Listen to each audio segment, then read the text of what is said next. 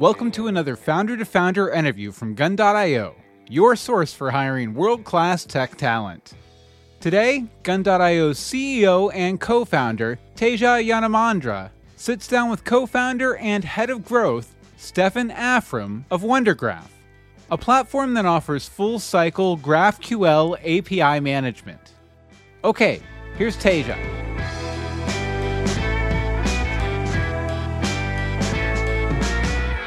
Where'd you grow up? In Miami or elsewhere? So I grew up I moved when I was like 2 from Serbia to Michigan. I grew up there, became a U.S. citizen until 10. When I was 10, around the 4th to 5th grade transition, I moved to Orlando.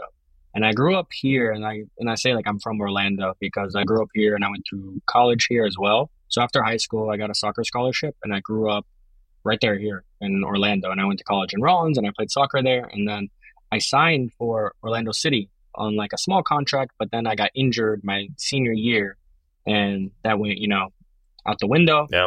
So from there, I was working at a startup, and then they had these huge layoffs during COVID, and so they let everybody go. And then in the middle of COVID, I was like, you know what, I'm kind of tired of Orlando. I want to go somewhere. And Mayor Suarez tweeted to Elon Musk, like, how can I help? And I saw that on Twitter, and I was like, you know what, I'm going to move to Miami. And so I decided to pick up my stuff, and I moved to Miami. That's sick. Wow. Okay. So did you grow up playing soccer? Like, is that what you wanted to do professionally initially? Yeah. So, that was like my thing. Like growing up, I was the soccer guy. I was Stefan. Like all my like essays ever were about soccer. And like my goal was to get a full ride scholarship to college. Because the way you do it in America is you get a soccer scholarship, and then from there, you go into the MLS. And so I got a full ride to Rollins, which is like 45 minutes from my house in Orlando. It's a great D2 school. And the reason I went D2 was because in D1, if you play professional, you can't play D1. But in D2, you can. So we had all these kids from England that played professional, and they also gave me a full ride. So I went there, and that was my thing. I wanted to be a professional soccer player, and then I got signed for a homegrown contract and then tore my ACL. So that kind of ruined everything. Bro, fucking ACLs. I hear you. Did you get it repaired, or are you just riding with it like partially torn? Nah, so I don't know. I have the worst luck. Like my senior year, I tore my PCL, which is like super easy, like to heal. It's just 4 months, no activity. But it only happens in like 1% of tears. And if it's isolated like mine was, it's super weird. But then when I signed for Orlando City, I tore my ACL. I had surgery, I recovered, but I decided, I'm going to go into tech. And then a year ago, I did my other ACL playing soccer again. So I was like, you know what? I think it's time to retire from soccer. Did you get the other one repaired, or that's... Yeah. So I got them repaired, and like I did the rehab, and like you would never know the difference. You would just see the scars on my knee, but like I still bench and I still max squat like 350. Like I'm very, very active and I do my thing, so it doesn't affect me at all. No, I'm right there with you. Like I train Brazilian Jiu-Jitsu, and I've been training that for a few years. But last year I partially tore my ACL. And I didn't get surgery on it because they thought it would I also didn't want to get surgery. I was like, training is like what I love to do. I don't want to not train. If I don't train, I'm going to drink too much and not be productive in my life. That's like me, because I get addicted to physical activities. And maybe I shouldn't say this on a recorded line, but whatever. And and so I just kept training because I told the surgeon, I was like, dude, I don't want to not train. He's like, okay, well, that's fine. And then this past July, I re-injured it. I re-tore the same ACL, and they were like, you need to get surgery. So I've been avoiding it. I'm still lifting, like lateral movements, or in one plane where you're I just going up and down, deadlift, squat I can do, but lateral movements like cutting, pivoting, that sucks. So I have not trained in 3 or 4 months. So we'll see. I'm still pushing my numbers on squat and deadlift. So I feel in a year I'm going to try to go back to jiu-jitsu and see where it goes, but I don't know. So I feel you on the injury. I was never a pro athlete or anything like that. I'm just obvious, but ACLs suck. They're dumb. Yeah. Yeah, I agree. But if I were you, I would do the surgery. the only thing that sucks is the first like week because like you have to do the machine and you have to like re-tear your scar tissue because it scars right away. Yeah. But after that, dude, like if you do the PT, like you're back to normal, like nothing ever happened. Really? Okay. That's cool. I'm lazy, bro. Like I don't want to like take off a day of work and then go to like PT, all this stuff every week. But I just need to like sack up and just do it probably. So yeah. Yeah, I would recommend it. I did my surgery in the morning and then like I slept, but then I was back in the afternoon because like I could work from my laptop, so I'm still like doing stuff and taking meetings and put like a virtual background, like my leg is in this machine going back and forth. That's baller. I respect that. Okay. Well, we're coming up on holiday season, and so things will probably be a little bit slow, at least on my end. So I have a surgeon that he's like, you should do this now. So maybe I'll call him and get that shit repaired. Because yeah, it sucks not training. It sucks. So are you done with soccer permanently? Like you're not going to play anymore? Yeah. So like, I mean, I've been struggling with this because like that used to be like the best fitness. Like I would burn crazy calories and like I had my good squad, my friends. And so now what I've done is I switched to paddle. So paddle's really big in Miami. And it's like a smaller version of tennis and like racquetball mix. You can hit it off the walls and there's some cool courts. And then I picked up golf. And so with golf, I actually had no idea how hard golf is. Like it's probably one of the technically hardest sports. And so I pick up that and then I run and I weightlift. And that to me is fine. I still don't get that adrenaline that I used to like with soccer. So I might still pick it up. I just have to convince my fiance to let me because she took care of me both times, and she'll get very upset if I do it a third time. I hear you. Yeah, there's a doctor in my academy who tore both of his ACLs, and the dude is like a little bit older, but he still trains. He like still thing, So it's important, man. Okay, that's cool. Okay, so decided to get into tech. What kind of inspired you to get into like tech? Was it just it's exciting, it's innovative, it's something to sink your teeth into, or did you kind of grow up like being nerdy and playing with computers and that sort of thing? I like this question because I actually have a very interesting answer to it. So like my whole family is in the medical field. So my mom has like the biggest pediatric clinic for kids with special disabilities in Orlando. Like she has like 90 employees, like she has 4 offices, and they have PTs, OTs, and then my uncles and aunts, they're all doctors, like neurology and things like that. And so when I was in high school, I was president of the medical academy, and like everything I did was to go towards medicine. And so when I started at Rollins, my first semester, I was pre-med. And so I was taking bio and chemistry, and I was leaving practice one night and I stopped at I forgot who it was. There was just some engineer there, and he was giving a talk in the auditorium. So I stopped by and whatever. And he was just kind of showing like scenes from like the Social Network, and he was just showing how like, Steve Jobs and all these people that built, amazing companies that they studied computer science.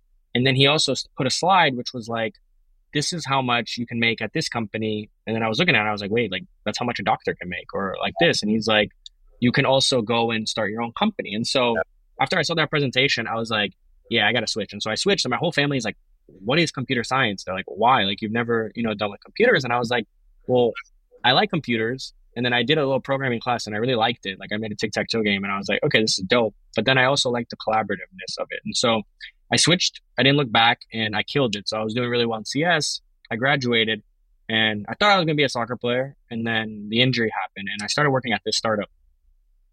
And I said I got laid off, but like I actually got fired, but the story is actually cool. So I was 6 months into it, and I was at I forgot what happened. Oh yeah, I got switched into full time after like 6 months. I was just like part time at 30, and when you switch into full time, you get your 401k. And I did some research on the company, and this was the 5th company that these 2 founders, they're 2 guys, they started 5 companies. 4 of them were unicorns. So these guys just build and sell amazing companies. They did it in cybersecurity. They did it in risk management. This current one was cybersecurity. And so I emailed the CEO. I looked him up in the directory. It's still a startup, so there's like 100 employees. I look him up in the Slack directory and I find his email, and I message him like, hey, like I know your track record. I know like what companies you built. Instead of doing a 401k, can I do some private stock options? So I asked the CEO this of like a private company. And like, I mean, I didn't think about it because I was like, like now when I look back on it, I was like, that's kind of stupid, but like also it's kind of ballsy. And so It he is. emails me back, and he's had like over 5 to 10,000 employees like at his company, like over the 5 years. Like his last company had 2,000 employees. He's like, hey Stefan, like good to hear from you. I've started about 5 companies. I've had over 5,000 employees. Nobody's ever asked me that question. Let's talk at the holiday party. And the holiday party was that evening. And so I go to the holiday party with him, and I start talking to him. And he's like, listen, I took a look at what you do at our company, like you're a security analyst. Based on that interaction he sent me, I think you're in the wrong position. Uh, I don't think you should be working at the company anymore. I think you need to go and start your own thing. And I was like, well, what do you mean by that? He's like, I think you're wasting your time here as a security analyst. And so to motivate you, I'm going to fire you in 2 weeks. And I was like, whoa, like, why? Well, why is this? And then I thought he was joking because like we were both drunk or whatever. But 2 weeks later, he fired me. And I was like, wait, what? So I went to his office and I was like, why'd you fire me? He's like, I told you, like, you need to go and you need to start your own thing. Like in tech, it's a genius idea. Like you have something that I saw myself. You need to go and do it. And so then, I mean, that's kind of how I got the bug, was because of him. And like, he's still like one of my mentors now. And I still message him when I have questions about WunderGraph and things like that. And every now and then he messages me. He's like, listen, I told you so. Like, like look where you are now is because I fired you. So it's kind of interesting, kind of cool way, like how the world goes in a circle. That's so fascinating, because like when you were sharing the story, I'm like, that's kind of like a weird move, Right. But it would strike me as like, this guy is mad that I emailed him and wants to fire me, but actually like he was being honest in some ways, like you should just go start your own thing. So that's super interesting, man. um wow, that's kind of cool. I mean, that's it. It's cool. I agree. Like, why Right. would you want stock in a public company when you're working at a company, you want to invest in that company? Like, that makes sense, Yeah. right? You're building it. That's how you make your day money. So why not? I like that. That's cool. And right now they're Series D, and I joined like seed. So I definitely had an eye that this was going to be a big freaking company. And like, if I would have gotten the option, which he didn't smartly, like it definitely would have been worth a lot of money now. Yeah. Well, I mean, it worked out like for It did, you, yeah. right? I mean, that's crazy. Did you tell like your friends like that happened? What did they say? Or were they just like, oh my? I mean, I told my friends and they didn't believe me. They're like, nah, you just got fired. But then like I showed them the email, like him, like afterward, like me and him still keep in touch. Like he's a really nice guy. And like, he wants to be an angel in our Series A. And so he's like, whatever you do next, like, I'd love to support you.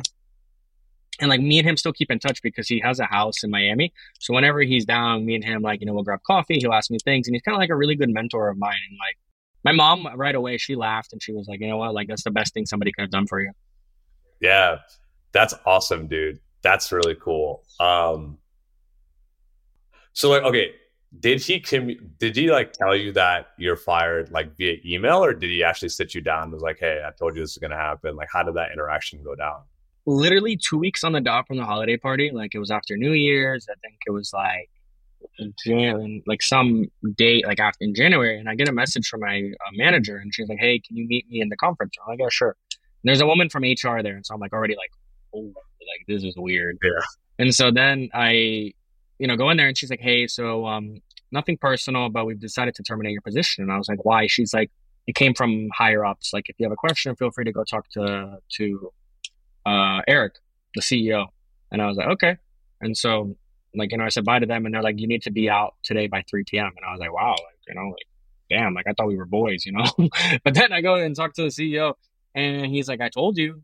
And I was like, you have all this stuff on your plate and you still remember that? He's like, yeah, because I really believe in you. You need to go. He's like, you have a very nice severance package of 2 months. Go figure something out. You'll be fine. And then he was like, and also like, sorry about the, like, like you have to be out by 3, but like with HR and like companies, like stuff like that, you have to stay strict on that and stuff like that. So I was like, all right, whatever, no hard feelings. And we still talk to this day. That's so sick, man. Cool. Okay, so 2 months. Did you already have an idea for a company to start? Like, as this conversation happened, or did you spend that how did you come up with the idea? How did you use those 2 months?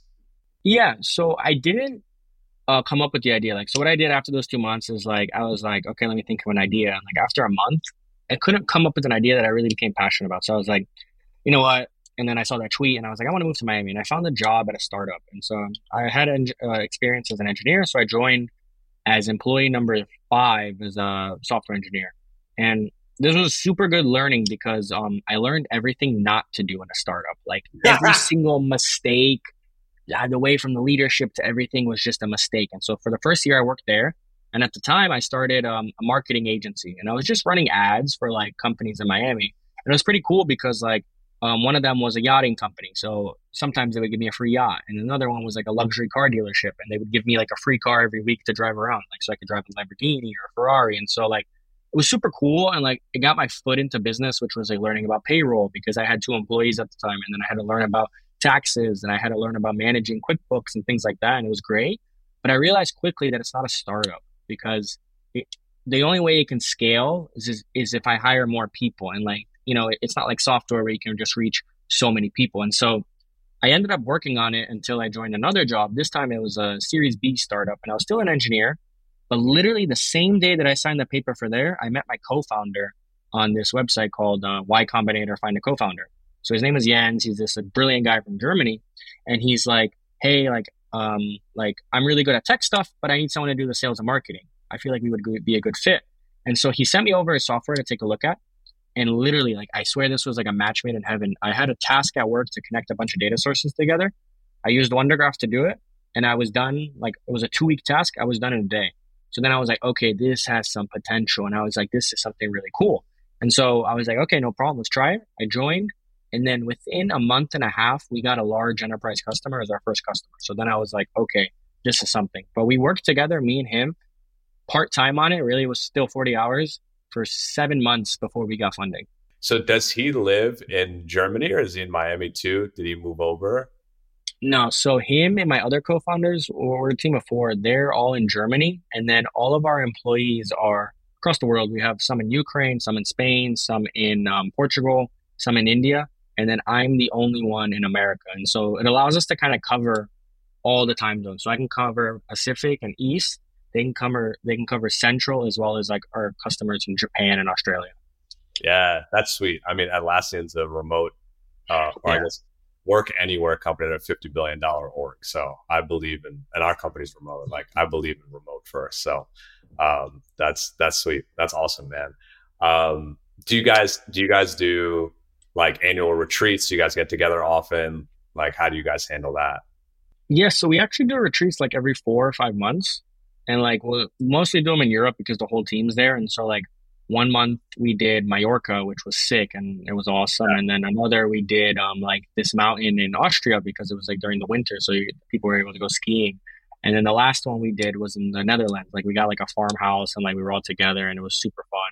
And then now we have a conference coming up. So I'm going to go meet with my founders in Germany a little bit. And then I'm going to go to this conference in Paris. And like it's super quick, and like the cost for these things it outweighs everything. Like they're super fun. Oh yeah, the cost is like the thousands, maybe up to 10, but the productivity gain in like after you meet and sync and have a couple drinks together is like exponential. Yeah, exactly. Yeah, it's crazy. That's cool, man. Okay, so tell us about WunderGraph. How's kind of, where are you guys at? What's the problem that you guys solve? Because we use Metabase, and that's where all the data is piped into for like our BI tool. So I'm just curious to hear more about your company, and maybe we can be a customer. Yeah, possibly. So WunderGraph, we have 2 products. We have WunderGraph SDK and WunderGraph Cosmo. Both of them are open source, and WunderGraph SDK is a framework for creating backend for front ends. It allows developers to easily connect backend sources, connect to clients, everything that they need to do using this open source framework. We've recently kind of moved our attention towards Cosmo because Cosmo is a full GraphQL federation platform. So large enterprises, they usually start with a monolith and it just gets huge. And then they want to break it up into microservices. And the way they do that is they use GraphQL. But now they want to be able to allow different people to work on different things at the same time and to merge things at the same time, all between these microservices. And GraphQL is great for that, but federation is even better for that. So GraphQL federation. And so we offer a full open source federation platform. So with schema checks, schema governance, schema contracts, schema composition, It just allows teams to really utilize GraphQL. And so we've shifted our focus towards there, and it's still an open source product. It's fully self-hostable, which is huge for enterprises. And I mean, we launched it like 6 months ago. And the reason we launched it was because people kept always coming up to us and they're like, hey, are you an alternative to Apollo? We're like, no, not really. And like after like 50, 60 calls of people asking that, we're like, okay, maybe we should put our attention towards here. And so we did, and the things have been going a lot smoother. That's cool. That's awesome. So who, like, do you guys have like a sector focus, or are you guys kind of enabling every kind of like style of enterprise company to have, this solution? Yeah. So we have all sorts of industries. So like we have a lot of NDAs though, because enterprises, like I was joking about this the other day. We were talking to a huge enterprise, and I was like, listen, like I'm 26. I have way too much procurement experience. Like I wish I didn't have this much experience. Like I know exactly how enterprises operate. I know exactly what kind of red tape I need to get through. I know exactly which NDAs I have to sign. And so we have NDAs with, like, for example, one of the biggest crypto companies in the world, they use Cosmo. And then one of the biggest companies in the world for transportation uses Cosmo. And then we have like one of the smallest travel companies that's doing ridiculous in revenue, but they're a very tiny company. They also use Cosmos. So we spread across all industries, from travel to crypto to transportation to, applications like Airbnb or things like that. So there's not really like a focus into them, but all sorts of customers can use it, especially enterprise customers. That's cool. And I mean, if we're getting into like proprietary company strategy, like obviously feel free to be like, you can't disclose that, but it's like, so if you guys have an open source model, how do you guys like grow the accounts generally? Like, is it implementation, things like that? I talk a lot about this because like when you have an open source product, it's amazing. For adoption, it's fantastic. And our license allows us to be so easily adopted by enterprises. But the thing is some stuff needs to be put behind a different license or a restriction, because if you make the full thing open source, it's really hard to monetize it. There's different ways, like creating a cloud platform or things like that. So the way we monetize is the full solution is open source. Some features only that enterprises would use, like nobody else but an enterprise would use this, are behind a wall. And that comes with the same open source license, but you get access to that one. So it's kind of an open core model. So the core of the offering is open source, but some of the stuff that you would need is behind a different model. And that's only because we need a way to make money. If we open source everything, there's not a way that we can make money. The second is we provide a hosted solution. And so this is great for like small to medium-sized companies. We offer a generous tier, like 10 million requests per month for free. Yep. And then after that, $10 per 1 million. So you could do 500 million and you're still paying a small amount. And that's the second one. So that one's a managed solution. And then the third one is with these large enterprises, they need support. And so sometimes they decide to host the entire thing themselves. They use the full open source offering in WunderGraph, but we create a contract between each other for support. And so they pay depending on which tier of support they choose, they get a Slack Connect, they get response time on bugs or anything like that. So those are the kind of the three models that we go with. But that's awesome. Monetizing open source is really, really tricky. It's tricky, but it's that's good. Like that's like a moat, it's a competitive advantage, because if it's hard to replicate, so that's awesome. Okay, cool. So like you would be pumped if like devs in the platform, when they listen to this interview, like implement WunderGraph and what they're doing for clients. And if like that's something that drives adoption, even if it doesn't directly contribute to revenue, it at least like increases platform adoption and usage and, network effects. So yeah, cool. Exactly. Like if they can just try it out and they use it, or they can use it for small projects, or even if they use it like large enterprises, like we have this huge enterprise, like one of the biggest healthcare companies, and they're using Cosmo, the entire open source version. And that to them is perfect. It solves all their needs. And they migrated away from a different solution that was costing them like $400,000 a year. So it doesn't make us mad because they're still using Cosmo. Eventually, they might run into some issues or things like this, so we'll be able to monetize. But the fact is, they were able to reduce a $400,000 bill and use a better solution. Yeah, it's like there's no limit to the scale. So how how has the journey been in terms of building the business? Like, you guys are Series A or seed? Like, where are you guys at in the company building trajectory? Yeah, so we raised our funding almost about a year ago, and we're very lean. So we have, extended runway, totally doing fine. And right now we're climbing towards the 1 million or 1.5 million ARR mark. And so the reason we're doing that is before we had all the great numbers for adoption. Like we had the GitHub stars, we had everything. But 2023, a lot of layoffs, investment money rolled up. And so our strategy right now is just get profitable. Yep. And get these really big customers on board, show a repeatable sales cycle. And then when we get to like 3 or 4 million ARR, like that's a really strong Series A. And from there, we want to raise a really strong Series A and then just use all that fuel to just expedite this. And we have a big competitor that we've been kind of chipping at, but now we've been really taking some large names from them. And so for us, we want to expand on that. Our strategy isn't to take all their customers. Eventually, our strategy is always what has been from the beginning, is to create the GitHub for APIs. But this strategy allows us to get profitable, and it allows us to get customers, and it allows us to build that vision of the GitHub for APIs. That's awesome. Yeah. I mean, we bootstrapped the company to a couple million in revenue, and that's the way to do it, I think. And then we ended up taking like a small Series A, actually from a fund out in Tampa. So when you guys are ready, maybe something that, we would be happy to facilitate and introduce. They're really cool guys. Let's do it. So cool. That's awesome, man. And that's super exciting. I mean, basically 0 to 1.5 million in ARR in like 12, 18 months. It's insane. That's really cool. Sweet, man. We're not there yet. That's the goal where we want to go though. So we're slowly climbing to that goal. But with these large enterprises, like just give us till March, April, and I think we'll be there. Dude, that's sick. That's so crazy. That's exciting. What's some advice you would give to maybe another engineer or, a younger version of yourself, somebody working at a tech company who's thinking about, starting their own business? So with me, like with advice, like what I learned the hard way is like we met some amazing people here with like starting this company. And like I met so many founders, and like the biggest thing I learned is that every company is so different. So what advice works for them probably won't work for you. And so the only thing, and it's so weird, like you ever talk to a successful founder and like they all say the same thing. You just got to do it. You just got to do it. You just got to do it. And then you're like, if you haven't started a company, you're like, well, how the hell do I just do it? Like, I don't know where to start.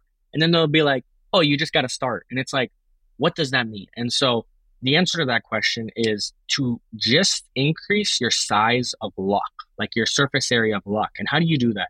You go and you sign up for Y Combinator, find a co-founder, because this will let you find a co-founder. Or you go into meetups around your city and you try to find people that are like-minded, that want to start a company, or you reach out to the people that were in your school. So this increases your surface area for luck. Next, you start reading, blog posts by Paul Graham or what YC is doing or things like that. And then you also start looking into what problems you see around that you would solve, but you would solve passionately, because 9 times out of 10, a lot of founders quit because they're just simply not passionate about it. But the 1 out of 10 that succeed is because they're super passionate about it. And I mean, that's the most important thing, is that this is a problem that keeps you up at night and you really want to solve it. And I have a friend right now. He is a lawyer at like one of the top firms in Miami. Like the guy makes crazy money, but he has this like weird itch that he wants to start his own company. And I told him literally the same thing. And like 6 months ago, I told him literally the same thing. And he literally jumped, like he was making crazy money at this company. He literally jumped, started a startup, and then he raised $1 million seed round. And like now he's fully into it, fully passionate. And it's like, you don't really have to know what you're doing. You just have to kind of start and just try. And if you hang around the right people and you hang around the right places, some weird thing with luck will happen and you'll meet your co-founder like through the internet, or you'll meet him at a bar, or you know him from high school. Like you mentioned Atlassian. The Atlassian guys went to college together, but they weren't really friends. And then one of them wrote an email to like the class of whatever, and it was like, hi, before you guys go out and join corporate America, does anyone want to start a startup with me? And he sent it over to like 950 people, and only one guy replied, which was his founder. That's true. That's yeah. That they went to the same school and like they did group projects together, but like they weren't like boys. And then he literally like went and worked for a startup, one of them, I forgot which. And then he just, took the email chain. He's like, who wants to start a startup with me before you go to corporate America? And like one guy answered, and now it's Atlassian. That's so baller. What? That's crazy. Yeah. And it's crazy too that like, I mean, it's almost like you kind of get married for like a really like, but you have like an objective, right? And just to be like, all right, like we're like married now and like we're going to build a business. You just have to work out all the vision differences, values differences. You're spot on with that. Like you basically become married to your co-founder. And like another thing about the Atlassian guys, whenever they couldn't come to an agreement, the last resort was rock, paper, scissors. And so they would try everything that they could to solve it before they get to rock, paper, scissors, because then it's just luck. I kind of want to implement that. That's amazing. Awesome, man. Thank you so much for your time. This was amazing. Anything that you want to share about WunderGraph in terms of things that are ahead for you guys? Yeah, I mean, so if you're working with GraphQL and you're working with Federation and you're working with different tools like that, you should definitely take a look at WunderGraph. I mean, it's a fully open source offering. It's loved by the developer community. We have an amazing Discord community with over like 1,000 members. We don't have a name for them yet. I always joke around that they're like Wonder Warriors, but it could be whatever. And yeah, I would just recommend try it out. And if you build something with it, let me know on LinkedIn or Twitter. And then from there, I mean, the best thing is just to try it out, read the docs, and then I can always link those to you and you can just pass them on. Where can people find you on LinkedIn and Twitter? So I've become a troll on LinkedIn. I like messing around on there. So like, but find me on Twitter at Stefan TMD. And I'm more on Twitter now because LinkedIn's gotten a little bit crazy. Now it's just like, I don't even know how to explain it. Like it's gotten a little bit too political and too serious, and nobody has a little bit of fun in there. So I would say Twitter. Go for Twitter. Do you remember the post? I mean, they still happen. I'm sure they still happen, but it's like, yeah, my LinkedIn feed is basically like people commenting about like, I don't know, global events. Like that's my LinkedIn. It's like, okay, but there used to people be like I found this dog. The dog was like, you know what I mean? And then like I saved the dog and the dog ended up being the company's CEO that I like. No, it's spot on. Like, it's so weird. Like people will post a picture, like, like holding their baby and working and they're like, the grind never stops. And it's like, dude, like, relax. Like, you don't have to post it. Like, it's fine. Like, go put your baby to sleep and then work. But like, you're not going to get points for holding it while you do work. I don't even think that's healthy. Oh my God, that's so cringe, but it's funny. Okay. So I'm going to follow you on LinkedIn because if you're trolling on LinkedIn, I feel like it'd be pretty funny. Like, yeah, you definitely should. Have you ever seen Analyze This or Analyze That? Yeah. Yes. You know the car salesman scene, like where like he's like, you've been busting my balls, like, you asked me all these questions, and he just like rips into them. I posted today like how I feel after 5 exploration calls with the prospect, and like these people were like, you can't talk to prospects like that. How can you do that? That's so rude. And it's like, obviously I'm trolling, but like, I can't believe you think that's serious. Like I post stuff like that. Okay. I'm going to check it out. That's awesome. I mean, Taylor posts like him, like lifting weights on LinkedIn. So I feel like, that's like, I think it's unique to post shit that is not really seen on LinkedIn often. Like that's what LinkedIn needs more of versus basically people just marketing to other people. Like that's what LinkedIn usually is used for, so sadly, yeah, it's literally just become like a sales platform. It's crazy. Yeah Cool, man. Okay, well, I will follow you on LinkedIn and Twitter, and I encourage everybody in the community to do the same and check out WunderGraph. You're listening to the Founder to Founder podcast powered by Gun.io's Frontier Network. We release a new episode every Thursday morning, so be sure to subscribe on Spotify, Apple Podcasts, Stitcher, or wherever you stream your music. Please leave us a review and share with your friends. You can follow us online at The Frontier Pod, or drop us a line at team@gun.io to get in touch about hiring world-class tech talent.